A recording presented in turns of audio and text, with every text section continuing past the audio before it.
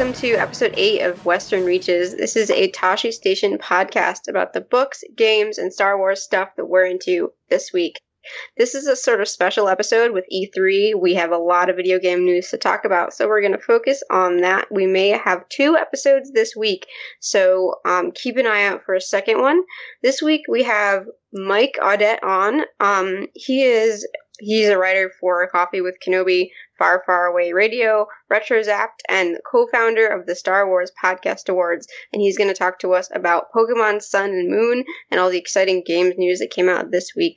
I'm here with my usual host, Saf, as well. Hello.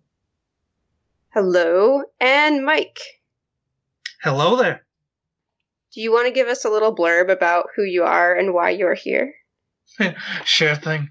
So as Megan said, I'm Mike. I write for a lot of Star Wars sites, do some Star Wars podcasting with the Star Wars Podcast Awards that I did with Andy, and I'm a big Star Wars video game fan, as well as definitely a Pokemon video game fan too.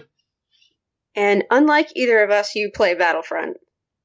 Yes, so I'll be able to give you the complete lowdown on what's been happening with Battlefront.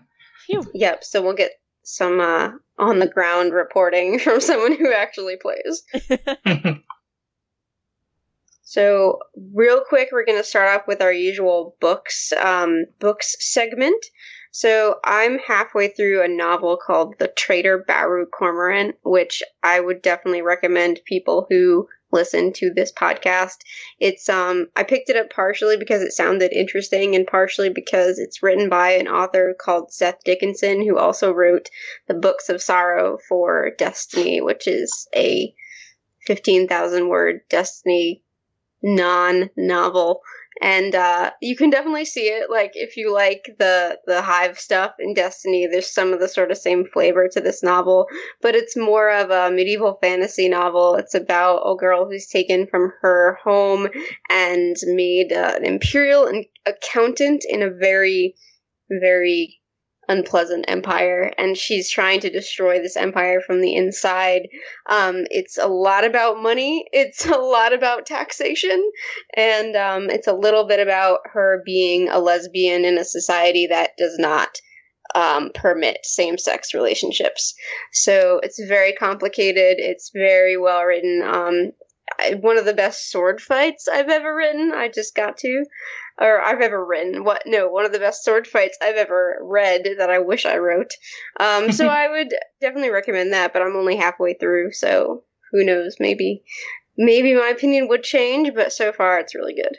I'm already sold on it, I'm gonna be honest. I think you would like it. It's very high fantasy, but it also has some interesting, like, this empire uses surgery to enable compliance on people if they don't do what the empire wants. Like, there's weird biology stuff going on, too. That sounds interesting. Yeah. You are reading one of my favorite authors, Saf. I feel like we founded this podcast partially on our love of Star Wars and partially on our love of Nick Harkaway. Yep. I'm rereading The Gone Away World for like the millionth time. It's one of my favorite books ever. And basically, I had given all of my library books back to the library, and I decided not to get out The Departure again. So I was like, I want to read something chill. And so I basically picked up The Gone Away World, which is not a chill book in any way. But basically, like, it's a very hard book to describe because it doesn't really sit in any one genre. And it's essentially in a post-apocalyptic world. There's a character who is part of a company who, I don't even know how to describe it. They basically go and fix disasters. And so it starts off and there's a fire on the Jorgman Pipe, which is this massive thing that spans the world and basically keeps the world alive. And so it starts off like that. And it's this massive thing. It goes back in time to like when this character is a child and goes through him growing up and becoming an adult and how the apocalypse happens, essentially. And it's got, like, ninjas and mimes and giant killer bees and mermaids and and like pirates, but they're racing car pirates in the desert, and it's crazy. It's a crazy book, but somehow it all works perfectly, and I love it so much. Even though rereading it now again, that I like am more aware of these things, there is a lot of like every woman in the book is beautiful, essentially. Like they're, or if they're not, they're very much described as not in an obvious way. I love Nick Harkaway, but he's not as creative with his gender stuff as he is with everything else. Yeah, definitely. Yeah. So I love the book. Beautiful descriptions in that book. Weird stuff in that book. Yeah, and like it has an amazing plot twist about halfway through or 2/3 of the way through, and like it throws you. You don't see it coming, and I didn't see it coming, but I kind of figured out kind of where it was going to be, like, based around at one point, when I was talking to one of my friends when I first read it. But it is a really well-done plot twist, and it's a really well-done book. It's crazy and weird, and a lot of tangents within it, but somehow Nick Harkaway makes it all work together. And yeah, I think it was his first novel, and it's a pretty impressive first novel. Definitely. Nice. Yeah, what about you, Mike? So, I am re-listening to Aftermath just to prepare for Life Debt next month, and it's I first read it when it came out, the actual hard copy of the book, and then I haven't touched it since, and I'm re-listening to it on Audible, and it gives listening to it through an audiobook format definitely gives it a different aspect that you wouldn't have gotten if you were just reading it from the page, because of Wendig's writing style, where it's the present tense. Just the aspect of the audiobook gives it amplifies that even further. So I'm having a really good time re-listening to it. I completely forgot pretty much most of what happens throughout the course of the book, so it's good that I'm re-listening to it before Life Debt comes out next week. Yeah. Sorry. Oh, go ahead, Zach. I can see that working a lot, really well as an audiobook with Chuck Wendig style. Yeah, it's really fun listen. Most of the times at work, if I don't have any podcasts to listen to, I'm just listening to the audiobook, and I listened to 5 hours straight of it the other day. So yeah, it goes by quick, and it's really good to see the characters' voices and everything like that. It's Sinjir. I completely forgot how awesome of a character he was. Love him so much. Yeah. Does the reader do Mr. Bones does his voice? Yeah, it's awesome. That's awesome. It's so funny, the way he does the talking, and how Wendig always wrote that Mr. Bones was always singing songs while he was doing things, and whenever he's reading the audiobook, and he's doing other people's dialogue in the background, they just put in him singing as Mr. Bones. It's awesome. That's so cool. Fantastic. Yeah. I was rereading Aftermath for the same reason, because Life Debt was coming out, and then I needed to reread the Jedi Academy trilogy for an article, so I put Aftermath aside, and then E3 happened, so I'm still hoping to reread it further before the next one. Yeah, you have time. I mean, I don't think Life Debt's out to the middle of July anyway. Mm-hmm. Mid-July. Yeah, and Aftermath's a pretty fast read. Yeah, when it first came out, I read it in 2 days over the course of a weekend, so. Should be pretty quick after all this games news settles down. Yeah. So, that was my attempt at a transition. Good job, team. Yes, games news. So, games news. This week, the game section is going to be less what are we playing and more what did we watch during E3. Personally, I did not really play anything this week. I have Destiny on the brain all the time, but I didn't really have time to play. So we'll just be talking about what we liked, what we're looking forward to. Saf, you wanted to talk about a project that you have before we get into all of that. Yes, so there is a game jam going on this month called I Love You Jam, or ALU Jam, which might stand for something else, I'm not entirely sure. But it's essentially a game where, a jam where you make a romance game, or like a dating sim, in a month. And I got drafted onto a team that is making a game called Lover Watch, Crushes Never Die. And so we're essentially making a typical dating sim about the Overwatch characters. And so far we have 3 routes planned. We've got Bastion, Genji, and Mei, who I'm writing. And it's heaps of fun, and our artists are amazing. They're, like, everyone on the team is friends of mine, essentially. And yeah, if you want to check it out, if you're curious about this game and you want to go date some Overwatch people, you can check it out on loverwatch-game.tumblr.com. Yeah. So I think you said before this is not for profit, right? Yeah, absolutely. We're not making any money off of this game. And it will be available on PC, I presume, or mobile, or will it be available? Yeah, definitely PC. We're going to try and do a Mac build, but because none of us actually have Macs, we have no way of testing bugs or anything, so if we do have one, it will probably be a little bit glitchy. But definitely PC, yeah. I guess I could volunteer to be your Mac tester if you need one. We might need one, so that could work.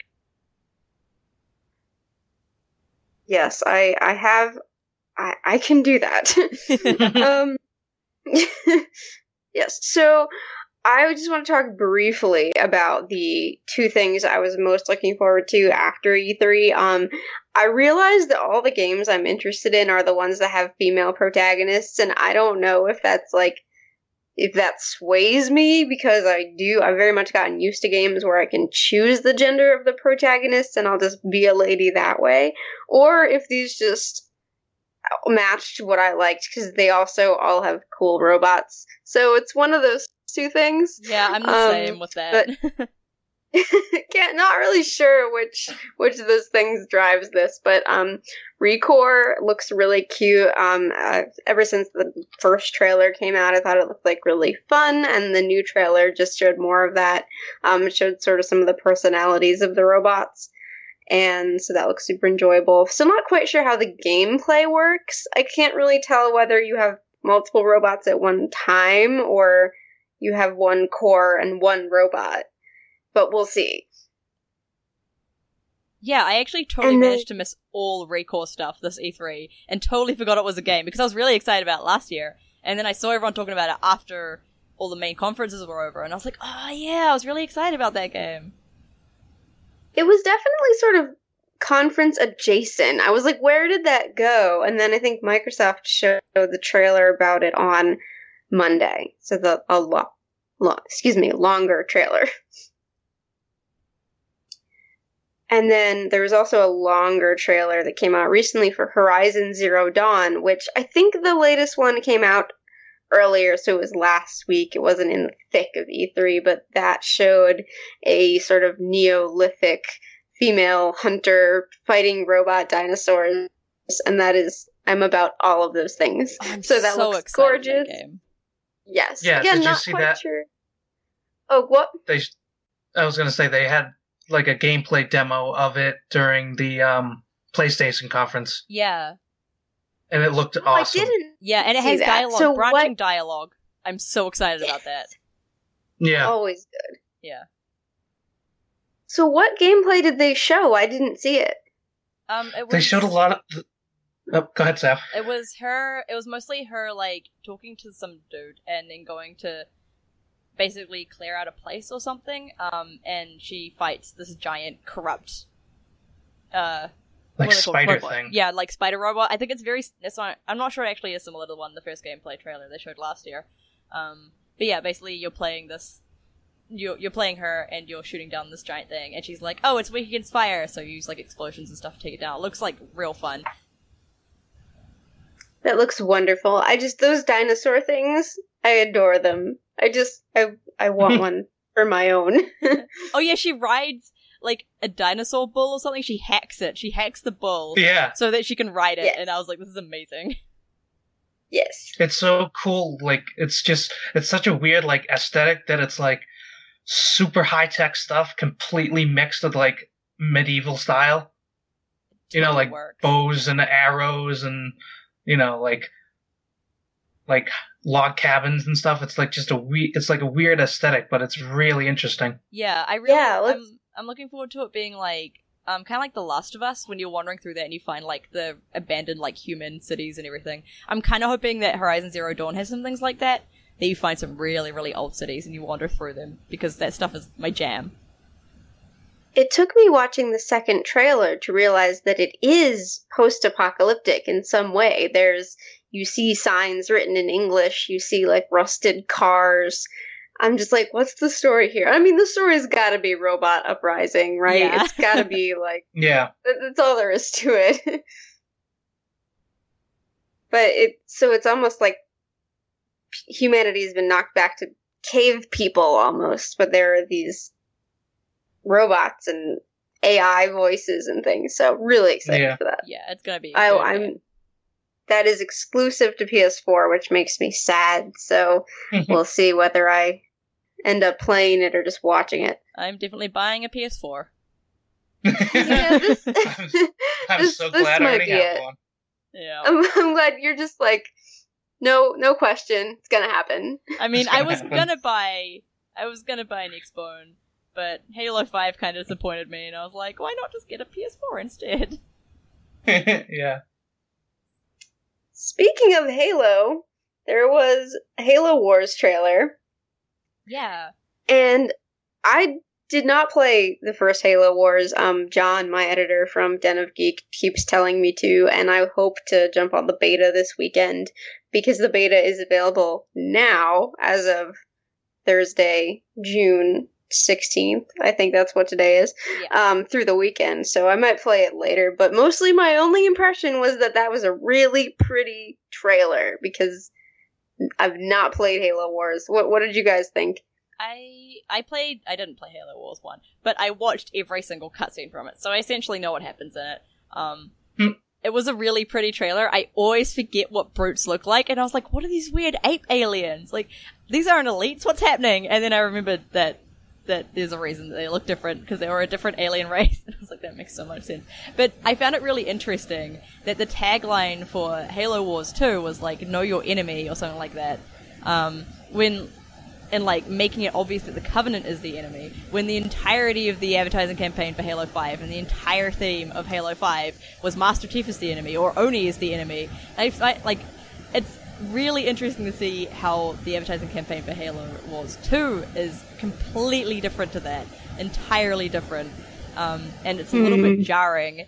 And I'm wondering when Halo Wars 2 is even set. Like, is it set in the same time frame? Because I guess the Covenant is still fighting them. But it could be prior to Halo 5 as well. And I'm kind of curious to see what they're going to do with the Covenant theme-wise with that.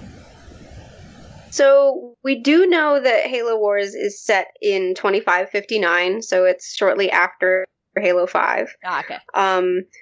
We also know that the Banished is the name of this faction, and they were originally part of the Covenant, but they actually fought the Covenant before Halo 3 happened. So they broke off from the Covenant before it broke apart.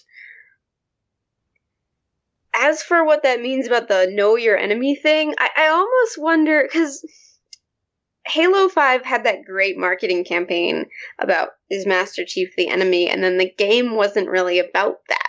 Yeah. And I wonder whether they sort of felt like they needed to go back to a much clearer message. And that message is just, there's a new enemy. Go take care of them. I wonder how that's going to play into Halo 6. I'm so curious about Halo 6. I really wish we'd seen, like, a teaser or something, because we got a teaser, like, the E3 after Halo 4 came out. Even if it was just, like, you see Chief in one of those giant things that I've forgotten the name of, and it was really cool. It was nothing at all, but it was so cool.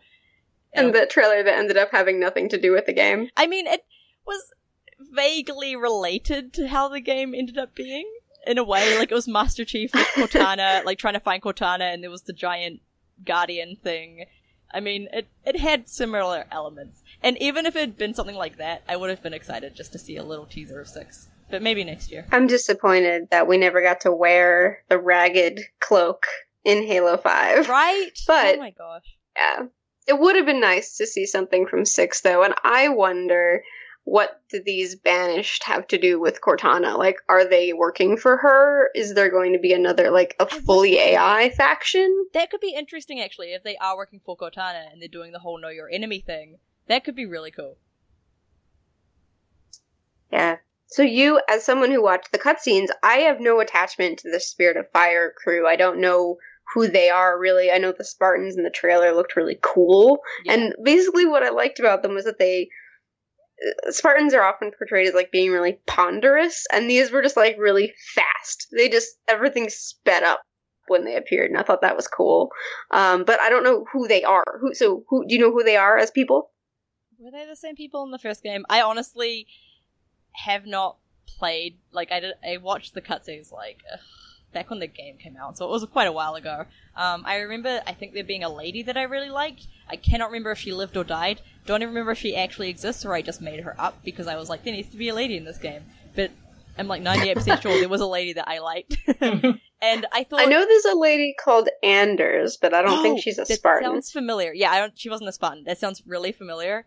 I also could be, like, relating the Anders name to Dragon Age. So don't rely on any of my information. But the ladies of Halo are always really cool, so basically she'll probably be awesome. Mike, anything about this one? Nothing really. I mean, I was never really much of a Halo player growing up. I didn't have a Xbox. I was a PlayStation guy until I got a 360, so my Halo experience is more of just going over my friends' places and, like, playing multiplayer, really. All right, we're going to have to kick you out now. Sorry. Okay. It's over. It's okay. No. No worries. So what else, guys? What did you like at E3? So I got really excited. I was watching which one even was it? It was the Bethesda stream while it was basically on mute, just in the background while I was doing some work. And I looked up at one point when I was really engrossed in what I was working on. I looked up at some point and saw, like, a really cool trailer, and so I went to my friend and I was like, what is this trailer for? And she was like, oh, I think maybe it's Dishonored 2, and I was like, Dishonored is in space? That's so cool! And, like, neither of us have ever played Dishonored, so we don't know what was happening. And then it ended up being for the game Prey, which it seems to have no relation whatsoever to the original Prey game or the Prey 2 reboot that got rebooted, got yeah. So nobody really knows what's happening with that game, but it looks like a really cool, like, space horror kind of thing. And also it got revealed not at the stream but afterwards that Morgan, the main character, can be a dude or a lady, and I was like, I am so excited for this game. I think that was my first thought when I saw, because the trailer opens with you're the player and you just see the hands of the character. Yeah. My first thought was like, this could be a customizable character. Can I make them customizable? And I don't know if you can customize beyond male or female. I don't know if you can, like, change how they look, but I like the look of this. I feel like it's Portal meets Soma, because you have these weird, gross monsters, but you have a gun that, like,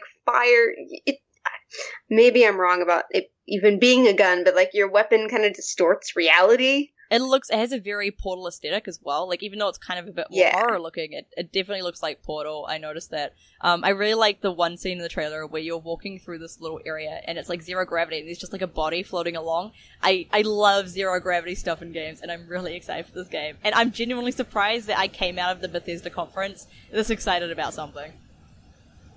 This looks really cool. Yeah. Yeah, and I mean, speaking of space games, there was another one that had some information this E3, which was Mass Effect Andromeda, which obviously Megan and I are looking forward to. I don't know how excited you are for it, because you're less... Just a little. Yeah. Well, the excitement is, I'm carefully tracking it. Yeah. My interest in Mass Effect kind of went a little downhill after Mass Effect 3. I didn't hate it, it sort of didn't provide the things I wanted it to provide. And slowly I'm getting to see more of this. Even in this new trailer, we didn't get a ton of new information, although some came out afterward. Yeah, they're trying to... I know that the team working on Andromeda don't want to show anything unless it's fully polished, and apparently they're really close to being finished. I mean, it's being released later this year, I think? or early next year, which I'm still surprised about. I thought it was going to come out in 2018, even though we had 2016 as an original date and it got pushed back to 2017. I still thought it was going to be 2018. And I mean, that could still happen. We don't know. But the fact they're in final development is kind of impressive. And we've seen basically nothing. But yeah, at the end of the trailer, you see a character wake up and she is a woman and she's like, we made it. And I assumed straight away that she would be the playable character. And it got confirmed pretty soon after that she is the playable character, or in the same way that Shepard is, that you can customize your character. And they've stated as well that you have male or female, but they're doing other things as well that they're not elaborating on yet. So I'm curious what they're going to do there, because it seems like they're going to maybe do more gender neutral stuff potentially, maybe in a similar way to The Sims is doing it. And apparently the romances and stuff are going to be more realistic, which is exciting because BioWare has had a little bit of problems with like building romances. You basically walk up to them and you click the top dialogue option until they fall in love with you. Or you throw gifts at them in the case of Dragon Age Origins. And I'm really keen to see where the team goes with this. And also, the characters look gorgeous in Frostbite. Yeah, the Frostbite engine... Sorry, we'll get this. We'll figure it out. What were you going to say, Mike? The Frostbite engine is the same engine they use on Battlefront, and it's incredible. Yeah, it's the same engine as Inquisition as well, but they couldn't use full capabilities in that because they were also porting it to 360 and PS3. And so Mass Effect Andromeda is the first time BioWare's actually had a chance to do fully next-gen games, or this-gen games, I guess, which is really cool. Yeah. Yeah, the player models, like, inside of there, like, just the way that, you know, they interact with the environments and everything, it's top-notch, the way that the Frostbite engine works. Can we talk about the detail on just that one Asari? Oh my god, I was like, please bring up the Asari, Megan. Well, because she won the internet. I mean, she's so cute and so dorky looking. Like, she looks like an actual person. Yeah. Like, people were saying, she looks like a motion captured person, not like an airbrushed video game woman. Yeah. People were saying, like, it looks like she has eyebrows. I didn't know. I guess it does. I read people really reading into that, like maybe she has a human parent and that's why she has eyebrows, but I don't know. It's probably, well, not that she genetically inherited them, but that she would have, like, painted them on or something. Well, I mean, Liara has, really, like, painted on the eyebrows. Yeah, I think it's just for the player, but speculation is fun. Yeah. Yeah, it could just still be, like, due to the game being still in development or whatever, too. Yeah, I mean, I know eyebrows are a definite, like, design feature that a lot of things end up having, even if they're not human, because it helps portray human emotion for the players. And so if she does have eyebrow markings or something, that will probably be why. But it also probably means that she will be a main character of some kind, too, because there's no point doing that with just a side character. Yeah. I mean, I could be totally wrong there, but I also just really want her to be in your team so you can romance her. And I think you see... Oh, sorry, Megan. I'm gonna say this. No, it's okay. I just wanted to point out the player character. I did not expect the woman at the end of the game to be the player character. My thought was, like, she was in some kind of cryo sleep, and I thought she would be one of the characters you met first. Like, you come to a planet and you find her in cryo sleep, and she's like, what's going on? And she's exposition, basically. But that was not nearly enough of an optimistic view, because no, they went with a equal time for each player character, really, because the first trailer had a male character, a male rider, I guess is the name of them. The first trailer, does it actually have a rider, or does it show the N7 character? Because I think the N7 character might actually be a non-player character. Because you see them at the start of this trailer, too. And it would be really interesting. Okay, so then they just went with the female rider. Yeah, and I think that's cool that they're finally actually doing that, because they promised they would do that for Inquisition, and it never happened. And it's really exciting that they're actually finally doing that. And I'm also really excited about the idea of having an N7 character part of your team, but you not being them. Yeah, I'm like, what does that mean? So this is set far enough in the future that the events of the Mass Effect trilogy don't matter, essentially. Well, I think it's all... Yeah, it's set really far in the future because of how long it takes to get to Andromeda. Like, it takes hundreds of years to get there. And so all of the characters, I think, have been in cryo sleep, potentially, or at least your main character has been. But it means that I guess they haven't actually said when the arcs leave the Milky Way at all. I don't think that's been confirmed anywhere. So we don't know if they leave before Mass Effect 3 happens or after. It might be like a last-ditch effort to keep everyone alive in case you fail against the Reapers. And I'm kind of hoping that's what happens, because I don't want there to be like if the arcs leave Earth and go to Andromeda after Mass Effect 3 happens, then like one of my Shepards, basically her story doesn't exist. It's just not possible for that to happen because she kills everyone. That's her story, essentially. And I mean, that's kind of that I can understand if they don't want to make that canon, but also it does kind of take away a little bit of player agency from the first trilogy. And so I am hoping that, it happens possibly right before Mass Effect 3, because that would be a really cool tie-in to the original trilogy as well, without it actually being anything to do with the original trilogy. It would be, and I think that would be really plausible while keeping the player agency, because if these arcs left shortly before the events of the end of Mass Effect 3, the characters on board wouldn't even know what happened, so there'd be no need to address what choice Shepard made. Yeah.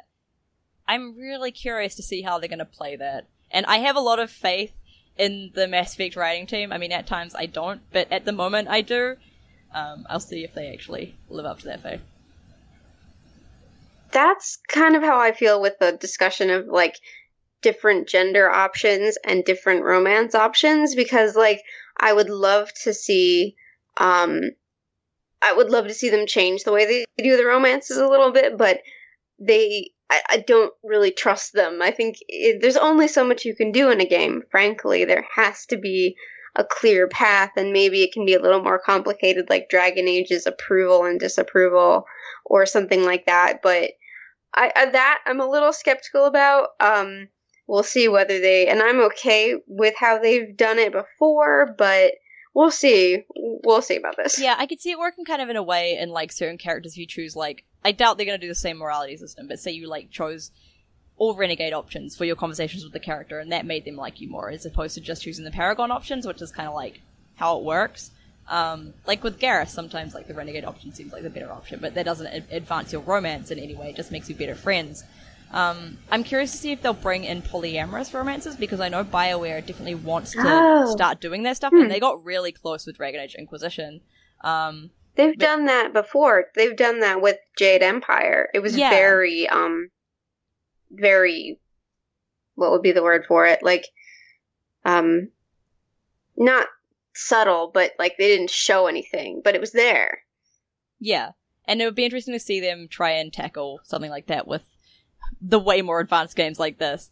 Because I know that's the only thing they want to do. And I know they also want to explore asexual and aromantic relationships potentially at some point. I don't know if the Mass Effect team will do that, or if it'll be the Dragon Age team that does that. But I don't know. I really like the way that BioWare writes their narratives and their characters and everything. So I'm really excited about this game just for that. And the fact that it's going to be a completely removed Mass Effect game. Like, it's going to feel like Mass Effect, and it's going to be Mass Effect, but it's not going to be Shepard. I think I just realized what I want, which is, I was thinking it would be nice if they did gradations of relationship status, like, not just either you're on the romance track for a character or you're not, but, like, you move from friends to best friends to romance, or it's sort of a Y-shaped path where you can, like, quote, like, get to the end game with someone as a best friend. That's what I want. I want a best friend achievement. Yeah, I think that's probably what they want to do as well. I mean, they probably won't have best friend achievements, but I think that's potentially where they want to go with this kind of stuff. So that even if you're not... I mean, they kind of got there with Inquisition a bit. Like, even if you didn't romance someone, you could develop pretty meaningful friendships with them through the different approval systems they have. And that was quite interesting. I think it could have been done better, and I think Andromeda has the time and less pressure to potentially do that. Mike, are you a Mass Effect player? Not really. Oh, okay.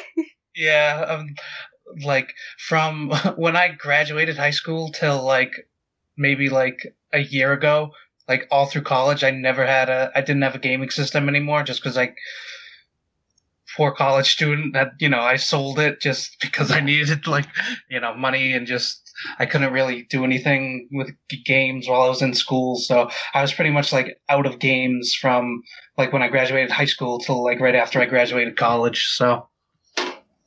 Oh man. Yeah. I would definitely recommend it if you ever have time. The series is really good. Yeah. I'm sure I could probably download it on PS4 on the store or whatever. Yeah, I think they've got the you whole can get trilogy. nice bundles now for Mass Effect. It's not that expensive to buy all 3 of them. Yeah. Yeah. I'll definitely have to look into them. So, speaking of robots, unless we have any more Mass Effect stuff, I think the next thing on our list is Titanfall 2, which I've not played Titanfall, but I'm all about robots. So, does someone with more expertise want to speak to this one? I mean, I've never played Titanfall either, and I have had no interest in playing the game at all, but I was watching the trailer for the new one, and I was still not that excited until they were like, oh, it's got a single-player mode. And I was like, okay, I could be interested in that. And then the single-player mode, you have a robot friend, basically, and I was sold, essentially, straight away. Because, like, it's got the Titans in the game, which are the robots that you pilot. But at the start of the trailer, it's, like, telling the robot what its 3 main things that it's programmed to do are. And the first one is, I don't remember what it is. Like, it's basically, like, do the mission, protect your pilot friend, or protect your pilot. And the fact that they put do your mission above protecting the pilot means that the mission is going to come before the pilot at some point, and you're going to be betrayed by your own robot. And I'm so excited for that betrayal in this game. Like, I already can see it coming, and I just want it so bad.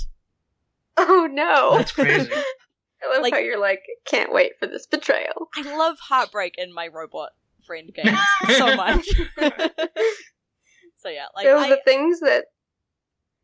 Go ahead. Yeah, I have no feelings on Titanfall as a multiplayer shooter at all. I don't care about that. I just want the robot friend game. The things that sold me on this were the single player, which is what I've been clamoring for in Titanfall the whole time, and I'm still I'll buy Horizon Zero Dawn before Titanfall, but I am intrigued now. But the other thing is the grappling hook. Like, you can play just as a human with a grappling hook and try to take down a giant robot, and I want it to be like Empire Strikes Back, where you're just lassoing robots. Yeah, speaking of, like, the grappling hook, there was somebody who said something really interesting, not about Titanfall, but about the new Call of Duty game that's in space. And that one's not in VR, and, I mean, they haven't said it's going to be in VR yet, and it might end up being in it.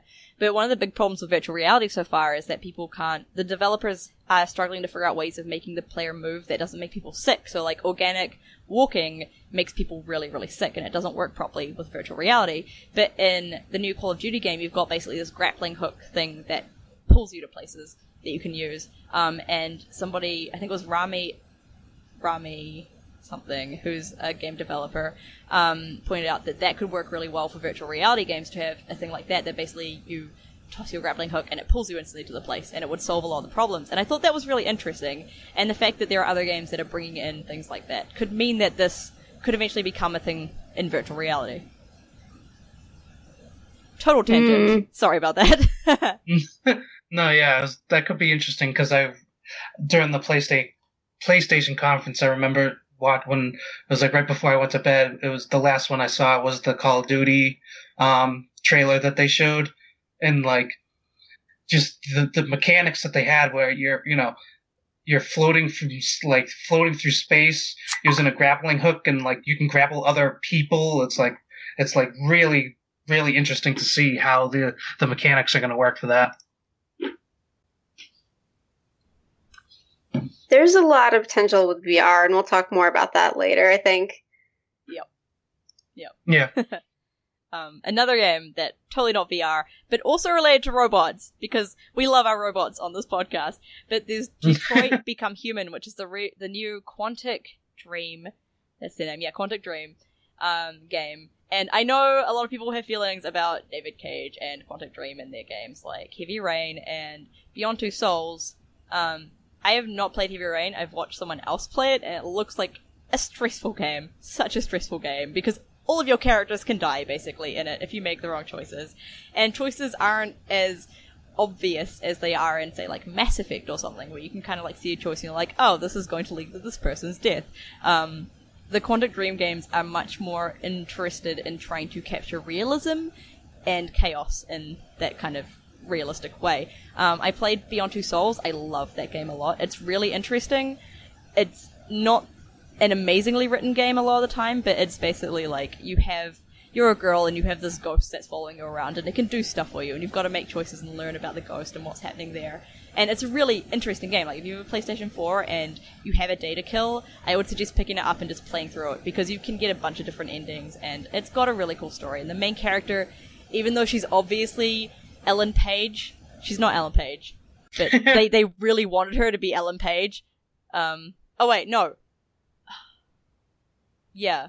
Wait, was that the game that got in trouble for using a likeness of someone? No, The Last of Us got in trouble for that, didn't it? Which one has Ellen Page? See, I can't remember, because one of them has Ellen Page, and the other one doesn't. Hang on, I don't think it was The Last of Us. No, The Last of Us doesn't.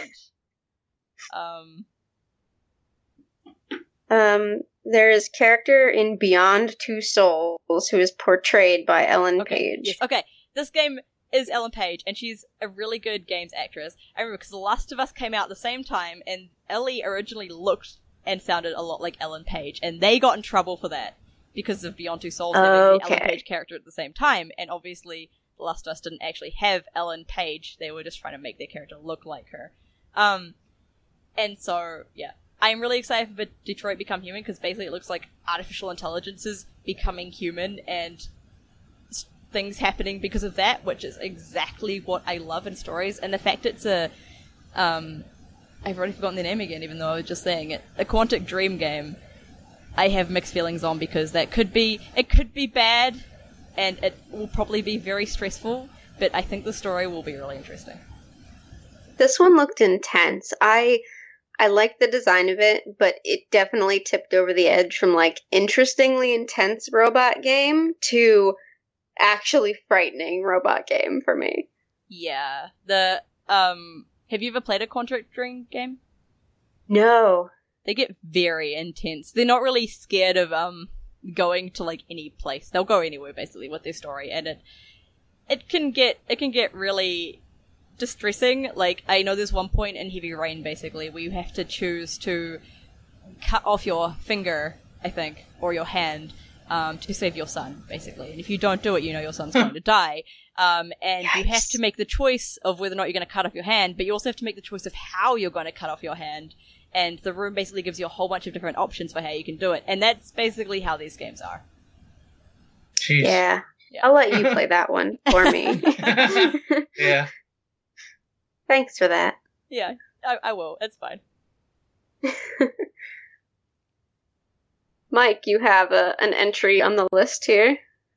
Yeah, so besides anything Star Wars that came out of E3, probably the biggest thing I'm looking forward to is the new Spider-Man game that was announced during the PlayStation conference.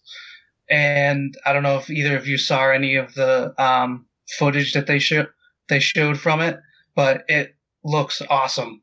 It's I'm trying to think. I don't remember I'm trying to remember who the studio was that's doing it. It's dang, I should know this. This is completely out of my zone. Superhero games I know nothing about this. Oh, but like just seeing that, you know, whatever work they have done so far on it, you know, they don't have a release date or anything, but I'm thinking it's probably next year. Oh, it's Insomniac. That's it, Insomniac, yeah. And I have a feeling that somehow they kept this under wraps up until this E3, and the release is probably going to coincide with the Spider-Man Homecoming. Yeah, so it makes sense. It makes sense that there's going to be a brand new Spider-Man game coming out, but like this game isn't like just a remake of the movie, so it's going to be a complete different, you know, whatever story, but like what they showed of it looks really awesome. You know, it brought back memories of playing like the old, I I think Amazing Spider-Man 2 or whatever. I had it for like GameCube when you're swinging through New York City, and it was really fun. So I'm looking forward to seeing what this Spider-Man game from Insomniac's going to be like. Yeah, I'm curious to see, because Insomniac's pretty good at making fun games. So I think this could be pretty good. I'm not much of a Spider-Man person, but if I have a PS4 by this point in time and it's not too expensive, I might pick it up. Yeah. Yeah, it looks a lot of fun. Cool. So, speaking of old things from when we were young, which are becoming new again, we're going to move into the Star Wars section with Battlefront. I think this week we're basically just going to confine our Star Wars news to video game news because there's just a lot of it. So, Mike, do you want to take us into your expert Battlefront overview? Sure thing. So, actually today, as we're recording, the Bespin DLC preview video dropped from EA on YouTube and Twitter. They posted it everywhere, and it they gave us the complete full details and rundown of the new download content pack that's coming. If you have the season pass, you can download it on Tuesday the 21st. If you don't have the season pass, you can get it 2 weeks later. So that'd be what? July something 5th, I think. So that's 2 weeks later. So what's really cool about the Cloud City pack is with the large scale format games like Walker Assault, they're including that in the Cloud City. So it's like you're going to be able to play inside of Cloud City as like Imperial walkers are walking through the city. Like when you see an Empire Strikes Back, you don't get the scale that an AT-AT could be walking through the city, but somehow, they managed to get it into the game. So they released like a couple preview images of the maps that are coming to Bespin. And like, if there's one thing that, the DICE team that did with Battlefront is they make the environments look absolutely gorgeous. Like, hands down, like, it is movie quality accurate of, the maps and the environments that they've created. So yeah, it's going to be insane. I remember playing a little bit at PAX Oz last year, and I was on Tatooine for one of the missions there, and I'm pretty sure I died a couple times because I was just spending so much time staring at the environment because it is gorgeous. Yeah, I've done that like in Endor, like just going around taking screenshots like for like a whole match just because there's so many different things and, different aspects that they put into each map that is really because they went to, the actual locations where they filmed the movies to make it as lifelike as possible. So, yeah, it's really cool for that. Besides that, they have the two new hero characters that are coming for Bespin is Lando, which is obvious, and as the villain character, they have Dengar. So, as far as we could tell, it seems like the villain characters are just essentially going to be bounty hunters. That's all they have. Well, besides Darth Vader, the Emperor, all they have is Boba Fett, Greedo, and now Dengar. And during the EA conference on, I think it was Sunday, they showed, a whole recap of everything that they're doing for Star Wars games going in the future. And they showed a brief, like, blink and you'll miss it glimpse of Bossk in Battlefront. So he's probably going to be the villain character that's coming for the next download content later this year. So, yeah, besides the bounty hunters, there's really nobody else that they could use for the villains because stuck in the original trilogy period, what else is there besides Vader, the Emperor, and the bounty hunters? Yeah, I was going to say, unless you were going to bring, like, Tarkin in. Yeah, and that really wouldn't make sense to use him in Battlefront, you know what I mean? No. So it's like, that's essentially it's kind of a drawback that's all they're locked into because with the heroes, there's a lot more that they can use because, we know a lot more heroes throughout the course of the films than in the original trilogy than there are villains. So they're kind of a little locked in for the villain aspect. But this, they're definitely still playable. It's a lot of fun playing as Greedo. I've gotten really good with Greedo because he's really fast and you can just blaze around the map, and he's got like this strong, like powerful pistol, and like you can just run around headshotting people. So it's great. So also for the Bespin there's a whole new game mode called Sabotage. From what I read, it looks like there's like rebel transports that are trying to leave the Cloud City, but I guess the Empire has tractor beams where you have to go around the city and like blow up like the tractor beam consoles or whatever so you're like the rebels ship can leave the city. So that should be interesting game mode. I don't know. They didn't announce like what kind of like player size map it is, so I don't know if it's going to be like 10 on 10, 8 on 8, or 20 on 20. So I guess we'll have to find out when the season pass comes out and people can say how many players are in each game mode there. And another thing that was shown in the preview video was that the Royal Guards are now the bodyguards for the Emperor. So for Princess Leia and the Emperor, when you choose them as your hero or villain character, when people get killed and they respawn, they can choose to become a bodyguard character where they're sort of like a half hero, where they have like the same health meter that the hero does. Obviously, it's got a different level of health to it, but before they had just the shock troopers who were the bodyguards for the Emperor, but now like in the video they showed the Red Royal Guard. So, and then somebody tweeted at one of the developers and was like, are the Royal Guards now replacing the shock troopers as the bodyguards? And the developer from DICE confirmed that that the Royal Guards are now the bodyguards for the Emperor, which makes sense. I don't know why they didn't have that in the first place. Probably too much extra animation, but that's really cool. Yeah. Do they have like sticks, or do they have blasters? What kind of weapons do they have? Yeah. Because I know they have those staffs in the game, right? Or in the comics. Yeah, and they have like the force spikes. Yeah, that's what I want to play as. Yeah, that'd be really cool if they had the force spikes, but I don't know if they just.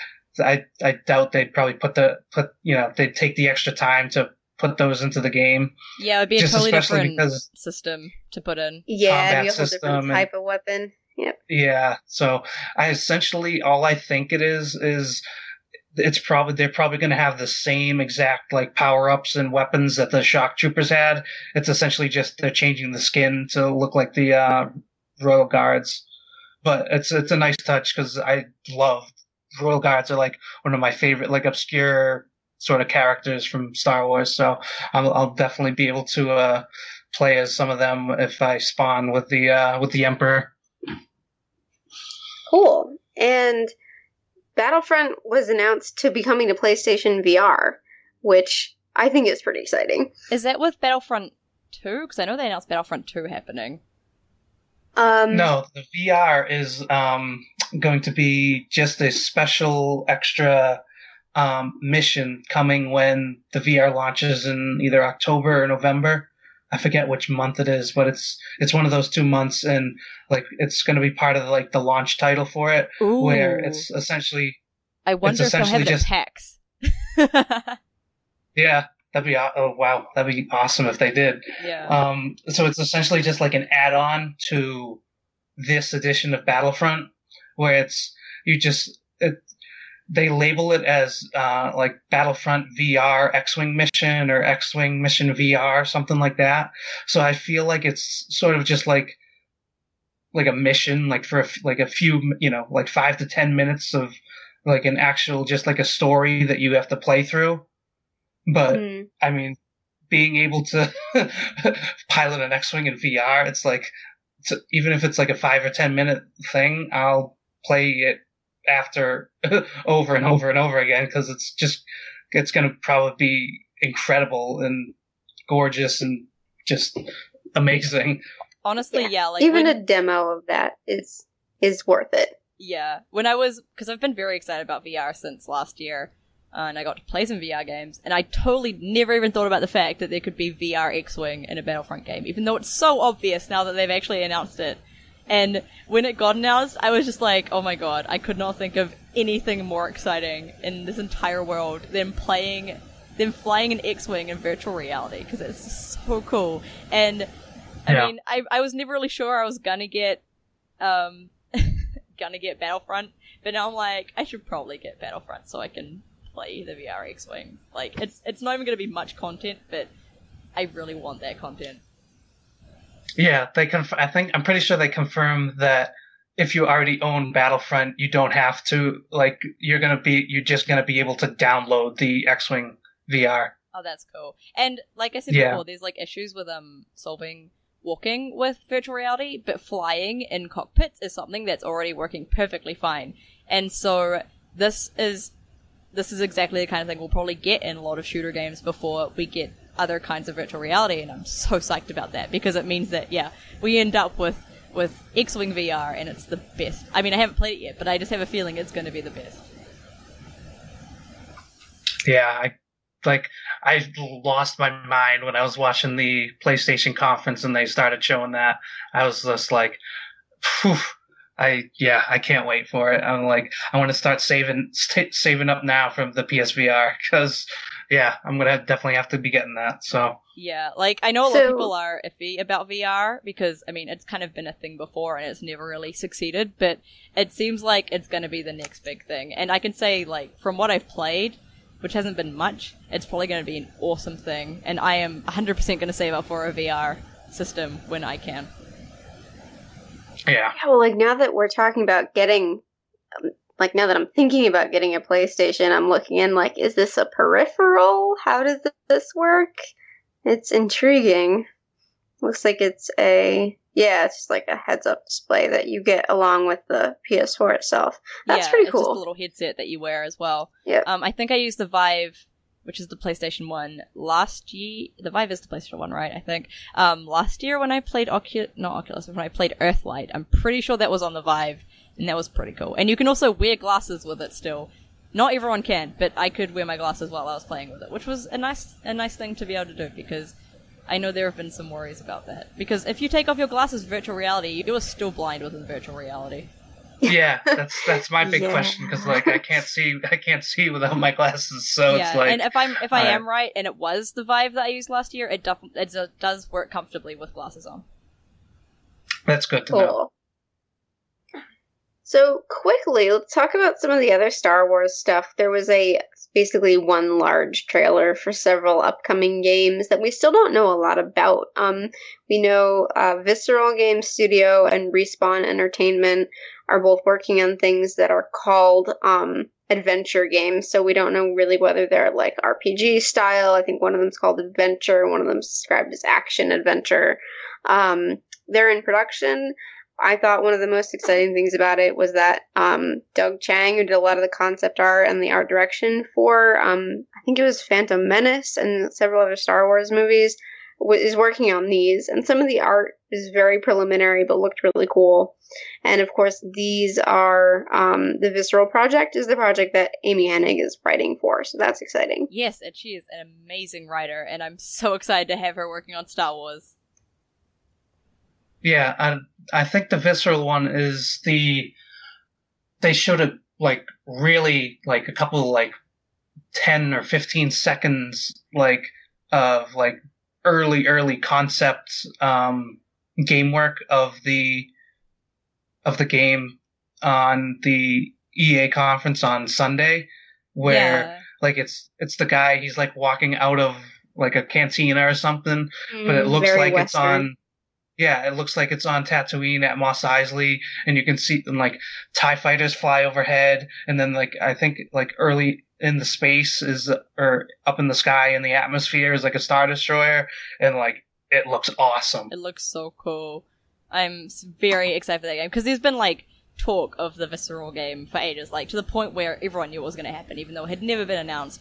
And I've played, like, a little bit of Uncharted and stuff, and, like, I know all about those games, and I'm really excited to see Visceral do something for Star Wars. And, I mean, because it had the little screen come up before the little trailer when they were like, oh, these are the companies working with us, and I saw BioWare, and I was like, I know it's going to be the Old Republic stuff, but I still wish it would be KOTOR 3. I perked up when they mentioned the TOR content, and they showed some of the cutscenes from the latest expansion, which I've not played, but know about. I mean, that came out last year. Beautiful stuff, but yeah, it's been out for quite a long time. Yeah, and I mean, I want new KOTOR to happen, and I mean, there's whispers of something to do with KOTOR happening, and I mean, obviously, it won't be the same story or anything, but like the fact that like there are vague whispers of it makes me think that BioWare still could have something that might happen in the next few years, and I want that to happen so bad. Whatever it is, I just want BioWare and Star Wars to work together on a non-MMO thing again. I know. I feel like everybody's got to know that that's the match made in heaven. Like, KOTOR was, I mean, I can't say everyone loved KOTOR, but fans always get super excited about just the idea of that in every social media situation I've seen. Yeah, and KOTOR is such an amazing game. It's so well written and so well done. And having the Star Wars background to draw from for that game was just, it made it so much better. And it would be really cool if they did give BioWare an actual canon Old Republic story to tell in the new canon. It would be really cool to see. I don't know if that'll ever happen, but like maybe it'll happen in like 10 years when I'm working for BioWare, and then I can work on the game. Yeah, it's possible. I mean, as far as like, you know, stories of things like, you know, Old Republic or, you know, eras inside of Star Wars that they don't have any canon anymore. The video games are the one thing that I could see them using to create the canon for those eras. You know, obviously, you know, the movies and the books and the comics and everything, they all want to focus on, you know, the original trilogy and now the sequel trilogy. We're not really seeing much of the prequel trilogy as far as, you know, like the novels and comics and stuff are going. So it's like with the games is something I could see them really, you know, giving us stories from eras that they won't be covering with, you know, movies and TV shows and stuff. Yeah. And I think for now they've still got to be a little bit careful about what they're doing there, because they're still working out all the timelines and stuff for the new canon to keep it all consistent. But I think once that gets more worked out, and once we start actually seeing more of these games, we'll probably be able to get more stuff that's set not around the sequel trilogy or the original trilogy. Because, I mean, I love the sequel trilogy, but the problem is that at the moment they can't show us much from it. And by the time they can show us a lot from it, we will have everything at once, and it'll be a lot of sequel trilogy. And the problem with the original trilogy is that we have seen everything from it, basically. Like, we've seen all the stuff like in Legends, and then in the new canon, basically everything we've gotten has been original trilogy, and they've explored as much as they can, basically, with the comics, like, before Empire Strikes Back and all that stuff. Like, Empire Strikes Back has been explored to death, even in the new canon already. And so it's going to be very hard to actually set games in those eras if they want to, so they're going to have to explore other eras. And I mean, Rebels kind of has hints at the Old Republic and stuff, so they're definitely thinking about it, which is something exciting. Yeah. I think you're probably onto something with it. The timeline maybe hasn't quite been worked out yet, and all the puzzle pieces need to come together first, but I'm just waiting for the day they give BioWare the go-ahead for something. I mean, the moment I heard that EA got all the Lucasfilm stuff, I was just like, come on, BioWare's got to get it now, because I mean, there's no reason not to at this point. Yeah. Yeah, it's going to be interesting to see what else what other studios they you know, can come up with, obviously, so. I love that Uprising just got completely ignored. They didn't even put BAM on, like, the list of studios they have under them. It just wasn't there at all, and I was like, wow, that sucks for them. Yeah, they even talked about, like, Galaxy of Heroes, but... They even mentioned, like, the fact they have a mobile game, but they did not mention Uprising. I was like, wow, that sucks for Uprising. Like, I'm still I say I'm still playing it. I log on every day to do my dailies, and I don't do anything else because my phone dies in like 5 minutes. But I mean, the game's still there. There's still people playing it. It's still fun. They've done actually a lot of updates to it to make it a lot better than it was when it first came out. So like, if you gave it a go and it was kind of interesting to you, but you never really stuck with it, it's worth giving it another go. I'm that person who started it and didn't stick with it, but it was good. What I played was good. Every once in a while, I think about those characters. Anything else about games? We do. Mike, what were you going to say? Yeah, I was just going to say that also on, I don't remember if it was Monday or Tuesday, they came out with, you can download on Xbox One and PS4, you can download the Lego Force Awakens demo. Yes. Oh yeah, that would have been from the EA conference too, right? Or was it on the same day as the EA conference at least? Yeah, and because I'm not... whoever makes that, I don't know. I don't even know who Traveler's Tales? Is that who makes the Lego games? Right. I believe so. Yeah. So, but yeah, the actual game is coming out Tuesday the 28th. So, probably like a week or so in advance is the demo. So you can go on to whatever app store that you have on PlayStation or Xbox and download the Force Awakens demo, and I tried it out last night. It's pretty fun. That's something else I should do this weekend and haven't done yet. I'm not much of a Lego games person, so I'm just gonna watch everyone else have fun with this one and be glad they're having fun. Because Lego games are crazy fun, but they are not my cup of tea.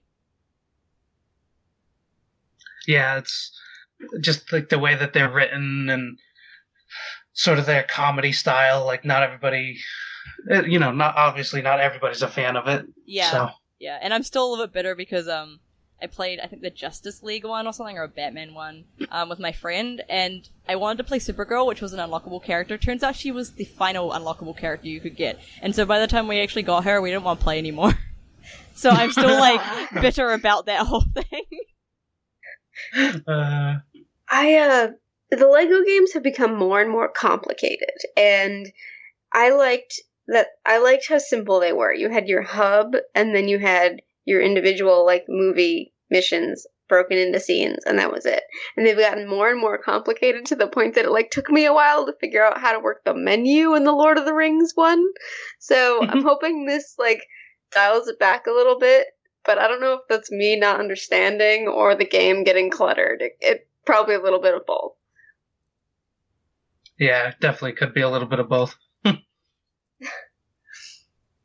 But we'll see. I like their sense of humor. I just think those are really fun. Actually, I like those are fun for about the same reason that I think Pokemon is fun, which brings us nicely into our next topic. Lego and Pokemon, I think both are just very simple pleasure of collecting stuff and of knowing that you have to get exactly this far to get your next unlockable thing, or you need to go to exactly this location. And it's the same really simple pleasure, I think. So we're gonna move on to our big topic, which is Pokemon Sun and Moon. Let's see, we'll just see how long we talk about this because it's exciting. It is coming out on November 18th. And I wanted to first of all ask you guys, how long have you been into Pokemon? Because pretty much everyone that I've talked to says they played it as a kid. And I also played it as a kid, but I'd never owned a Nintendo system when I was really young. So my first one was Pokemon Crystal, which is relatively modern. And then I didn't own any of them until X and Y came out. And then I got really back into it because I like the style of X and Y so much. But I always liked that world, and I was really into the card game when I was a kid, when it was first coming out. So Mike, what's your Pokemon history? My Pokemon story, like my Star Wars story. Yes. So my first one that I started out was with Blue and Red when they first came out. I don't remember if I had whatever Game Boy Color probably back then. And I got Red, started playing that, when it first came out in 98. And then next one was yellow, then I got silver, then crystal. Like, so I've essentially gotten every single game as they've come out, not just like the handheld ones. I remember getting like Pokemon Stadium and Pokemon Snap for N64. So it's like, besides Star Wars, like video games, Pokemon has just been like the one game franchise that whatever comes out, I'll get. Cool. Man, I remember I played Pokemon Stadium about the same way you played Halo, which is that I played it at friends' houses, and I liked it, but I never owned it. Saf, how about you? I don't know. I've loved Pokemon like as long as I can remember. It was one of my first main obsessions. So much so that at one point when I was in primary school, my friends decided they didn't want to be friends with me anymore because I liked Pokemon too much and they wanted to be adults. And Pokemon was not an adult thing. And so Pokemon has literally ruined friendships for me. I mean, I'm kidding, because you know how kids are. They don't want to be someone's friend for one day and the next day they're like, oh, we're best friends again. So like it wasn't really a thing. Yeah. But I don't know, I think like from when I was like 4 or something, when it first started airing in New Zealand, sorry for being young, but I loved it basically. I wasn't going to say point. But I wasn't allowed a gaming console for a lot of my childhood, even though I loved games with a passion. I would go to friends' houses and play them. I would go out of my way to try and find a way to play video games, and my parents like didn't believe in gaming consoles being good for children or something, which at the time is fair because they were a very new thing, in the mainstream at least, for children. And so I had a cousin who owned like all of the gaming consoles, and whenever I got to see him, which was like once a year or something, he would let me play his Game Boy, and one of the first games I remember playing on that was Pokemon Silver, which would have been not long after it came out, I think, and I loved the game, and he let me override his save because of how much I loved the characters I already had. Like, you know how you always have one save in Pokemon? He was like, yeah, you can, well, I think they've changed it now, you can have like a couple of different saves, but he was like, yeah, you can take over the save, it's fine. And so he let me override his like hard worked on game, basically, because he saw how much I loved Pokemon.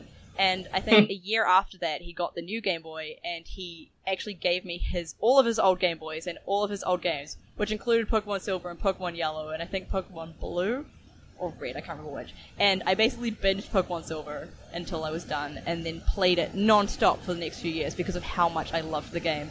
And so Pokemon Silver was my first introduction to Pokemon, and at the time I was still quite young, so it worked quite well for me to get me into it. And so I have such like a love for the Johto region and all of that stuff, and I still really want to get Soul Silver because of that. And I've basically gotten most games since then. I didn't get Black and White because I couldn't afford them at the time, and then by the time I could get a new Pokemon game, X and Y had come out, and so I got X instead. But I've been following it like the entire time, and I love the series so much. And I collected Pokemon cards when I was a kid, and I collected Pokemon toys when I was a kid. So I still have this box filled with like teeny weeny, like I got little figures. They're only like a centimeter or two big, and I have a box just filled with them still because I don't have the heart to get rid of them. Those were adorable.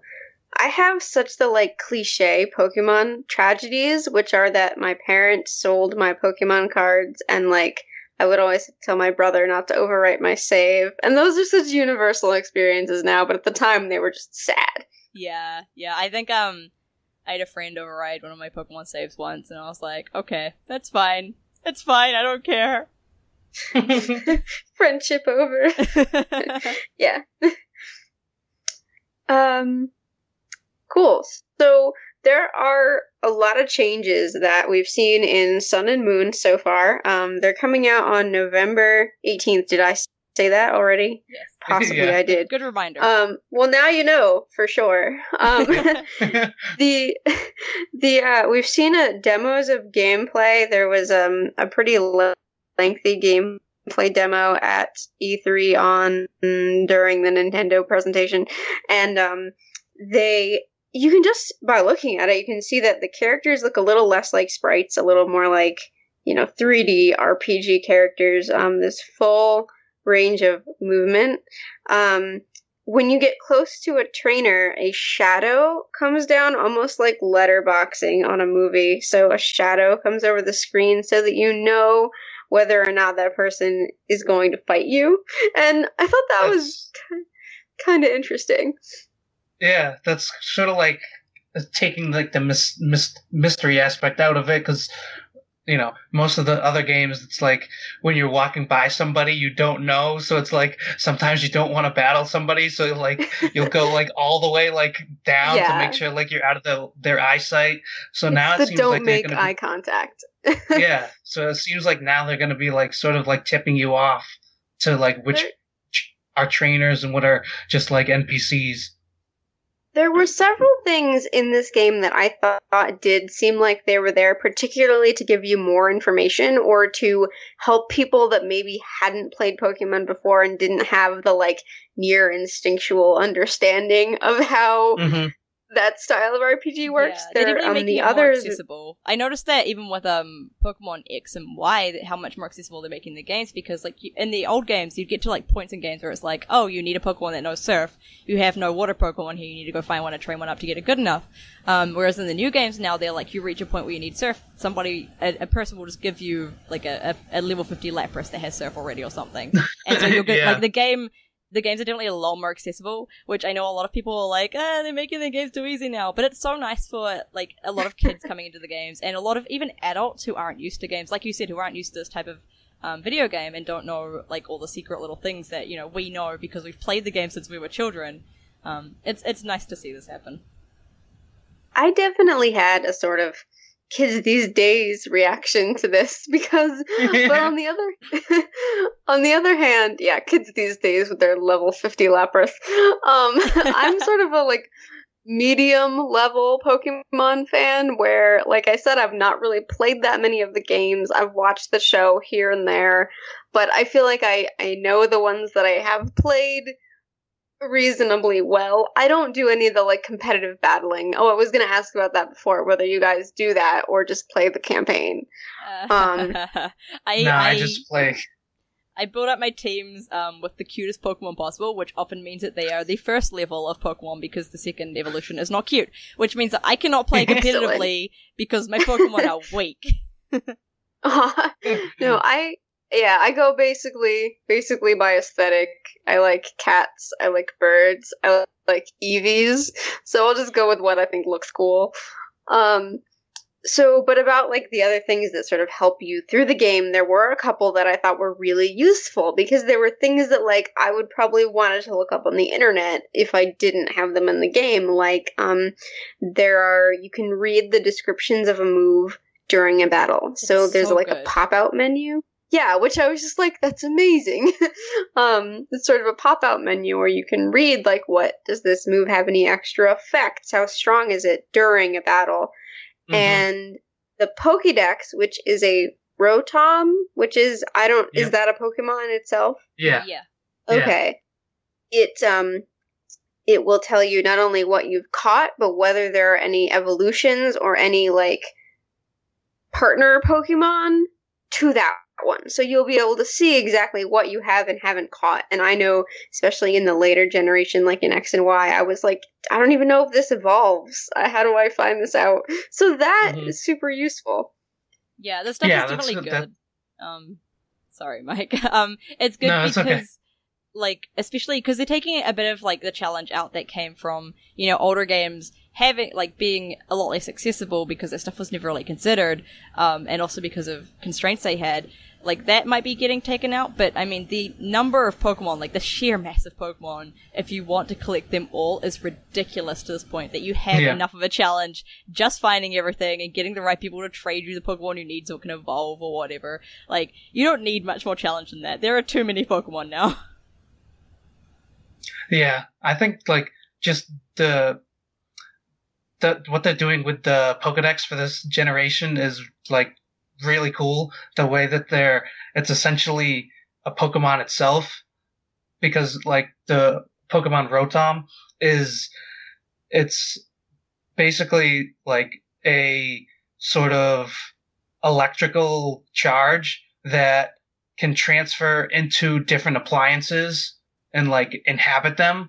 So it's kind of, like, makes sense that it's, like, for this generation now that you can use that Rotom as a Pokedex. So it's really cool that, like, you're going to be able to sort of, like, have a partner with your Pokedex instead of it just being, like, an inanimate object. This actually makes me think back to the Titanfall conversation because as soon as I saw the like sentient Pokedex, I was like, so does this thing have a personality? Can it like if it's unhappy with you, will it not show you anything? Like, is there going to be some story attached to this sentient Pokedex? I think that's a little much for what they're trying to do. Yeah. Well, I mean, that's probably true. X and Y had the whole like Pokemon War apocalypse thing going on, so you never know what they're gonna do. True. And X and Y had that Looker quest, which is still like my favorite thing in Pokemon. Mm-hmm. Did you guys play that? I don't remember. Yeah. At the very end, you meet like after everything, after you've defeated the Elite Four, you meet like 5 new characters and like have to solve a mystery, and it's basically a much more RPG or much more like plot focused. I don't think I did that. I should go finish little this game. Mini game. I highly recommend it. That was at the end of the Omega Ruby Alpha Sapphire remake, not X and Y, right? I didn't play Omega Ruby, so I thought it was X and Y. Maybe that was X and Y, because at the end of Omega Ruby Alpha Sapphire, there is like a little bonus story at the end after you defeat the Elite Four for the first time. Oh yeah, because I think I have Omega Ruby. I'm pretty sure I have Omega Ruby. That sounds familiar. Yeah, maybe they did it in both. That would be nice. Yeah, and like the story that came after in those ones, it's like there's this one character and like they're trying to prevent like a asteroid or whatever, and it's when like you can go catch Deoxys and stuff. So it's like a really cool story that's like an add-ons. That sounds wonderful. So I wonder if like that's sort of what they're going to start doing for the rest of the games going forward, where they have these add-on stories that happen after you defeat like the Elite Four and like beat the actual main story.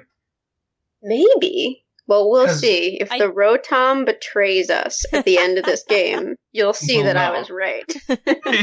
Never trust the artificial intelligence. I know. I've played games. Alright, so which is the best starter and why is it Litten? It's so rude. I love Rowlet so much. I know. I'm definitely choosing Rowlet.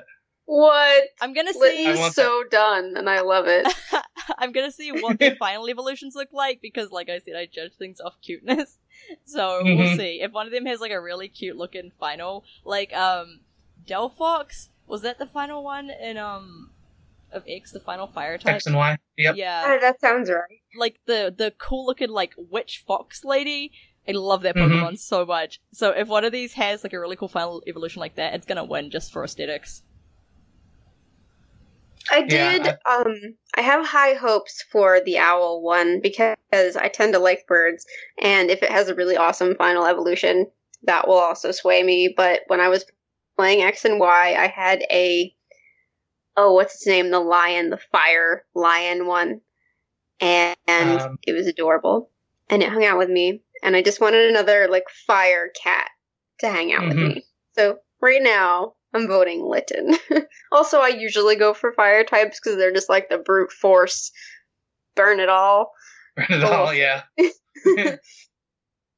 Yeah, I'm interested to see what kind of, sort of like, because one of my favorite things is whenever like there's a new game coming out and they're announcing new Pokemon, is seeing what sort of new type combinations that they can come up with that like we haven't seen before.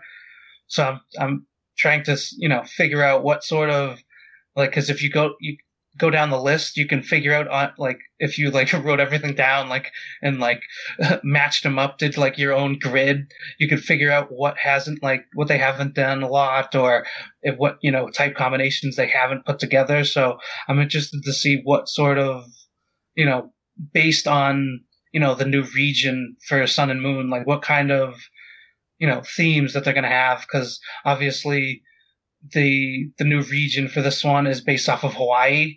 So I wonder, what sort of, animals that they're gonna be basing everything off of? I like that they went with, like, it's based off of Hawaii, but it's just generally anything that exists in the Pacific, because they got koalas too, so it's like, Australia as well, that's fine. Yeah, it's like, because like, whatever, region or whatever game that they create, it's like, the themes of the Pokemon that they make is sort of like based off of where that location is in real life. So like X and Y was based off of like France. So like a lot of the Pokemon are like sort of like rural city type Pokemon and things like that. So I wonder if it's going to be like tropical designs or what they're going to, or like, lions and or like panthers and like forest sign, like mountainous creatures. So it's going to be interesting to see what they come up with just based off of the region. It would be cool to see a bunch of Hoenn Pokemon be brought back for this one as well, because quite a few of them would match this region, like Tropius and like Slugma and Slugma and that kind of stuff, because they're kind of like volcano-y, or like Tropius is literally like just a tropical dinosaur with bananas. And like I miss Johto and Hoenn Pokemon so much, because I played the games in those regions a lot when I was younger. And every time I see one that's like from Johto or Hoenn, I'm like, I'm gonna catch this Pokemon. It's gonna be my Pokemon. It's gonna be my party right now. Every time. I noticed the legendary Pokemon is Magearna, which is actually, it looks like a robot. Like it's a fairy. I think it's a fairy and iron type. And I'm like, what does that mean? What? Is that the artificial Pokemon? Yes. Yeah, it looks really cool. Yeah, I'm just like, I don't know what sort of lore they're going to put behind, the legendaries for this region, because they have like this, like lion is the one that's like representing the sun, and it's like his mane looks like a starburst, and then like the actual legendary for the moon version is like an actual moon. Like it looks, it's like it's based off, like it looks like a moon, like a half moon. It's like, so it's wonder whatever sort of lore they're gonna come up with, is based off of the story. It's because it's it'd be pretty cool. And I don't know all of Pokemon lore, and it's not like a particularly story heavy game, but sometimes they come up with cool stuff, like Clefairy came from the moon or whatever. Like this is interesting, colorful things. Yeah, and like the fact that they've got what's it called again? Magearna. I hate some of these names so much sometimes. Oh my god, that Pokemon really does look like a moon. I'm like looking at a gallery of Pokemon now. Yeah. And like the fact that it's like a fully artificial Pokemon that's like been created, probably has like an artificial intelligence to even like act as a Pokemon. It's kind of interesting, the fact that they're doing that kind of stuff in the universe of it, that they're making Pokemon, and I'm like, what are they going to do with this? I'm so excited. Like, everything involving artificial intelligence is just so exciting to me. And it probably won't even be like a main thing, but the fact it is a legendary Pokemon means that at least a movie's going to be made about it, probably. Probably, well, there is some lore on the website. It says it was created by a scientist of uncommon genius 500 years ago, and it can sense the emotions and feelings of other Pokemon, and it has an ability in which its special attack rises every time another Pokemon in the area faints. That's kind of dark. Ooh, that is so dark. It feels the emotions of others, but it also becomes more powerful when others faint around it.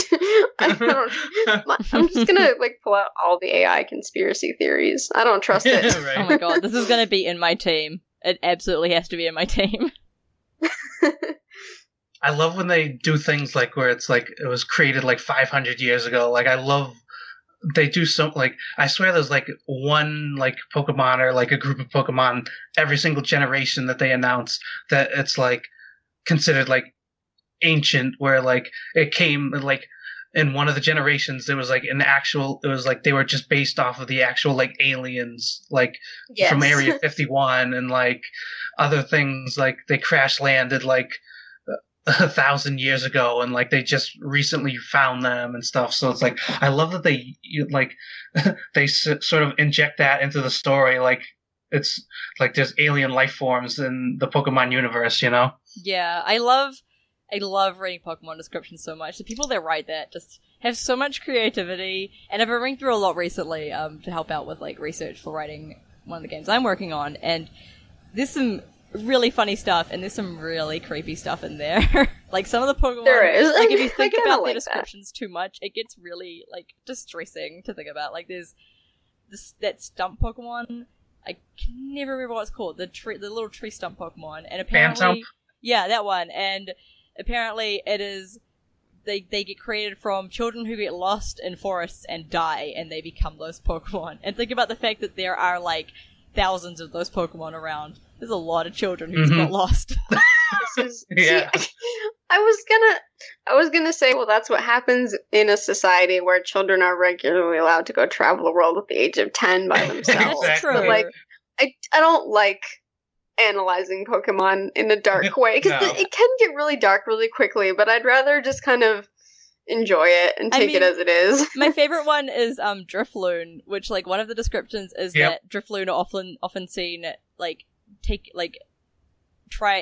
held by children and then the children disappearing. So there's like this whole theory that Drifloon steal children. But then there's another description that came out in a different game that basically Drifloon try to steal children, but they're so light that children just end up taking them along as balloons. So Drifloon try and steal children and just end up getting stolen themselves, and I love that so much. They're such a useless Pokemon.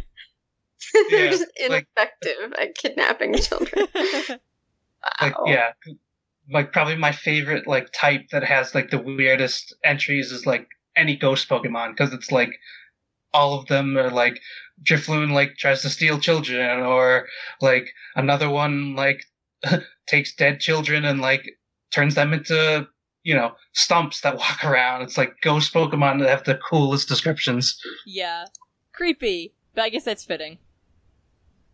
Yeah, So that makes speaking sense. of like weird Pokemon biology, I guess, there was an announcement that in both the show and the games, I think, Zygarde, which was the sort of secret legendary Pokemon in X and Y, has different forms. So it's not that it evolves, but it has forms. And its first form is just like a single cell.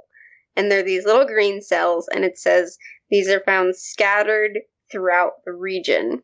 Also, they do not possess any will or thought processes, so we can do with that what we want. But That's weird.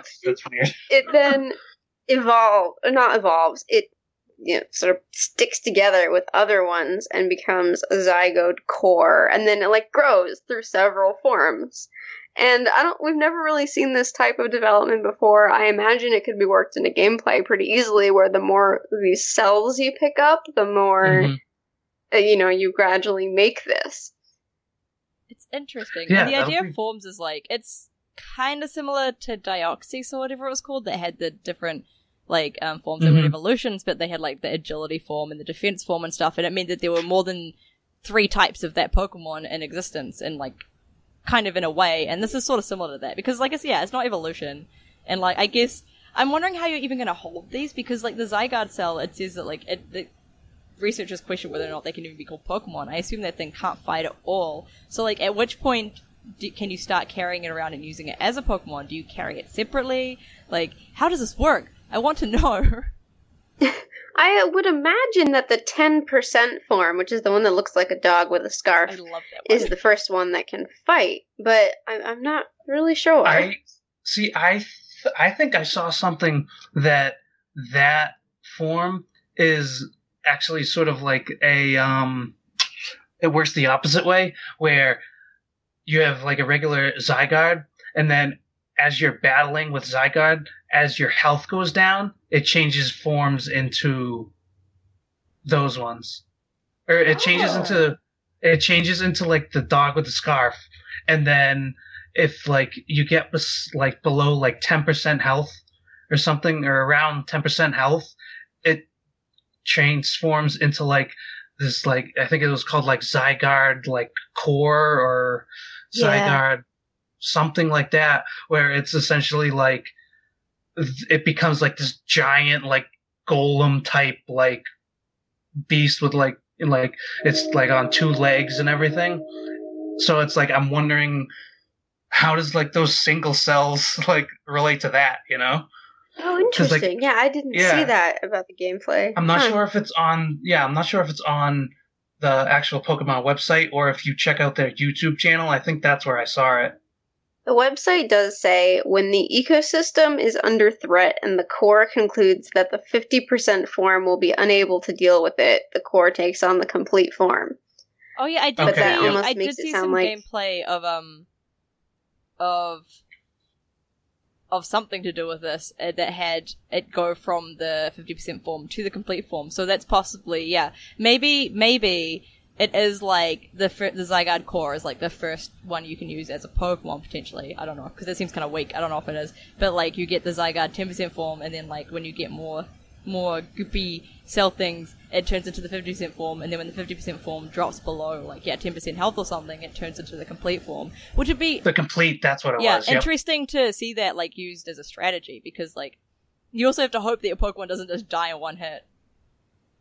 Mm-hmm. Yeah. Well, that goes into like the sort of like the competitive metagame that Meg mentioned earlier, is because there's an item called the Focus Band, where as long as you're holding it, you can get hit, but even if it's like a super effective move, you'll remain with 1% like 1 hit point left. So I'm assuming if people want to use it, if they want to get the complete form, they'll give it that Focus Band. So they'll survive a hit with 1 HP left, then they'll transform into it, and then you could probably wreck shop, or you could. I wonder if then you've re-healed the Pokemon, if it would change its form back. That makes sense. Huh. I didn't even think of that. Yeah. It'd be interesting to see how this is used. I'm curious. It's cool seeing the new features they put in, but I am also very overwhelmed by how much is changing. Yeah. I have the kids these days with their mega evolutions, and like I definitely have a sort of immediate reaction like that, but whatever. I'll play it. Looks like fun. Yeah. So I wanted to talk briefly about Pokemon Go. I think we're gonna wrap up here soon. I need to go to sleep. But quick talk about Pokemon Go. They announced a peripheral, a little pin basically, that's gonna retail for I think $35 in the US, and it allows you to play Pokemon Go without pulling out your phone. And all of this is going to be available in this fall, I believe. And this thing looks kind of cool. I'm definitely curious about this game. I know they have field tests going on at the moment in New Zealand. One of my friends is playing the beta. I did not sign up because I forgot, and also because I don't think my phone could deal with it. It looks interesting. Like I said, it's like the version he's playing is, at least what I saw of it, was not release ready. It's interesting. It seems like to evolve Pokemon, you got to gather more of that Pokemon. I don't know if they changed it. I know they did a few updates since I looked at it. I'm not sure I will play it, especially because the extra stuff will probably cost a lot. But it looks interesting. It looks very interesting.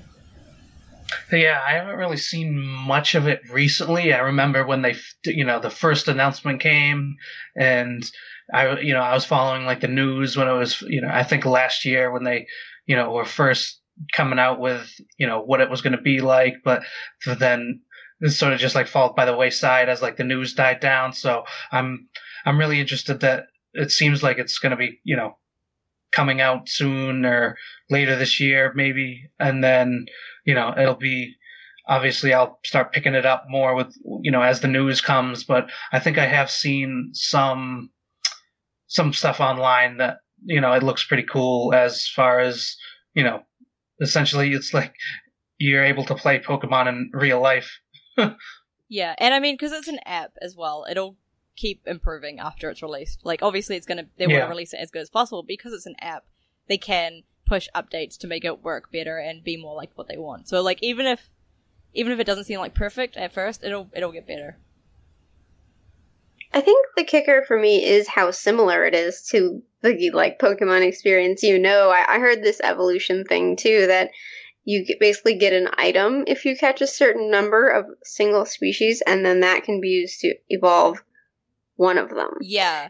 And that's just like, I don't know, maybe because making battle systems would be more difficult with Pokemon Go, but I don't know, I'm just like, that's not how it works, guys. Yeah, I know also there's not, like, Pokemon centers aren't really a big thing. I don't know if they've changed it as well since, because like I said, this was quite a few months ago that I saw what my friend was playing, but they didn't have Pokemon centers. It seemed like it would be, you can, like, pick up potions and stuff, but if you want to buy potions, it's microtransactions. And I was like, that makes sense, because obviously they want microtransactions in their game, and I was wondering how they were going to do that. And so to have healing your Pokemon as that kind of thing, I'm so like, I don't know if I care enough to want to play the game that does that. Mm-hmm. Well, I was just thinking, how would they do it? Because it would certainly be difficult to have a location. But what would be really cool, I think, is if you could set a Pokemon Center as, like, your house. So, like, you basically drop a pin somewhere, and that's your personal Pokemon Center. And if you're not physically there, you can't do the things there. I don't know if that would work. I don't know if that's how GPS works for these things, but it was my sort of quick fix idea for that. Well, I mean, you can set a home in Google Maps, so I don't see why you couldn't set a home in this as well. That would be really cool. And it would work with the microtransactions too, but I'm also not sure Nintendo would do that. Yeah, because they haven't really. The one thing like Nintendo's never really got into is mobile apps. So, and Miitomo did not do overly well. Yeah, that was like their first foray into mobile apps at all. That was an interesting like 2 days when everyone was playing Miitomo. That's another thing I knew mostly through the memes. Yeah, I mean, the problem with that game was it was too big, and it didn't actually give you, like, it was a huge game, and essentially you had to have your phone on power saving mode for it to not drain your phone while you're playing it. And there wasn't actually that much to do in it, and a lot of it involved spending real money to, like, dress up your character and stuff. And because it was a social media app, essentially, but just, like, with the me characters, everyone just went back to their old social media apps, because, like, why would they use this when they can just go on Twitter instead? And so it didn't really do that well. And I feel sorry for Nintendo, because they really did try, and it is a well-made app. But, it wasn't aimed right, I think. Alright, so I think we're going to wrap up. Anything else you guys want to add? No, I'm good. No, I don't think so. Yeah. I'm ready for new Pokemon. I'm glad that I can play it on the same system that I had before, so my 3DS is good to go. Yeah, I'm really glad about that. Yep. Yeah, I got a 3DS XL. Nice. So, full disclaimer, I have a 2DS, but it's good. It does what it needs to do. Yeah. So, Mike, thank you so much for coming on and talking to us. Where can people find you on the internet? No problem. It was a lot of fun. You can find me mostly on Twitter. This is where I'm most active. Mike_Audette. And probably like we said at the start of the show, you can find me writing over at Coffee with Kenobi and RetroZap, and doing a lot of social work for the Far Far Away Radio. Cool. And Saf, where can we find you? You can find me at my website, notsafwork.com, or on Twitter, which is where I'm usually at Wanderlustin, WANDRLUSTIN. Cool, and you can find me at @blogfulofwords on Twitter. I write for Den of Geek. I write for StarWars.com, and you can find the HoloNet Digest at delraystarwars.tumblr.com. Thanks for listening, and don't forget to check the Western Reaches.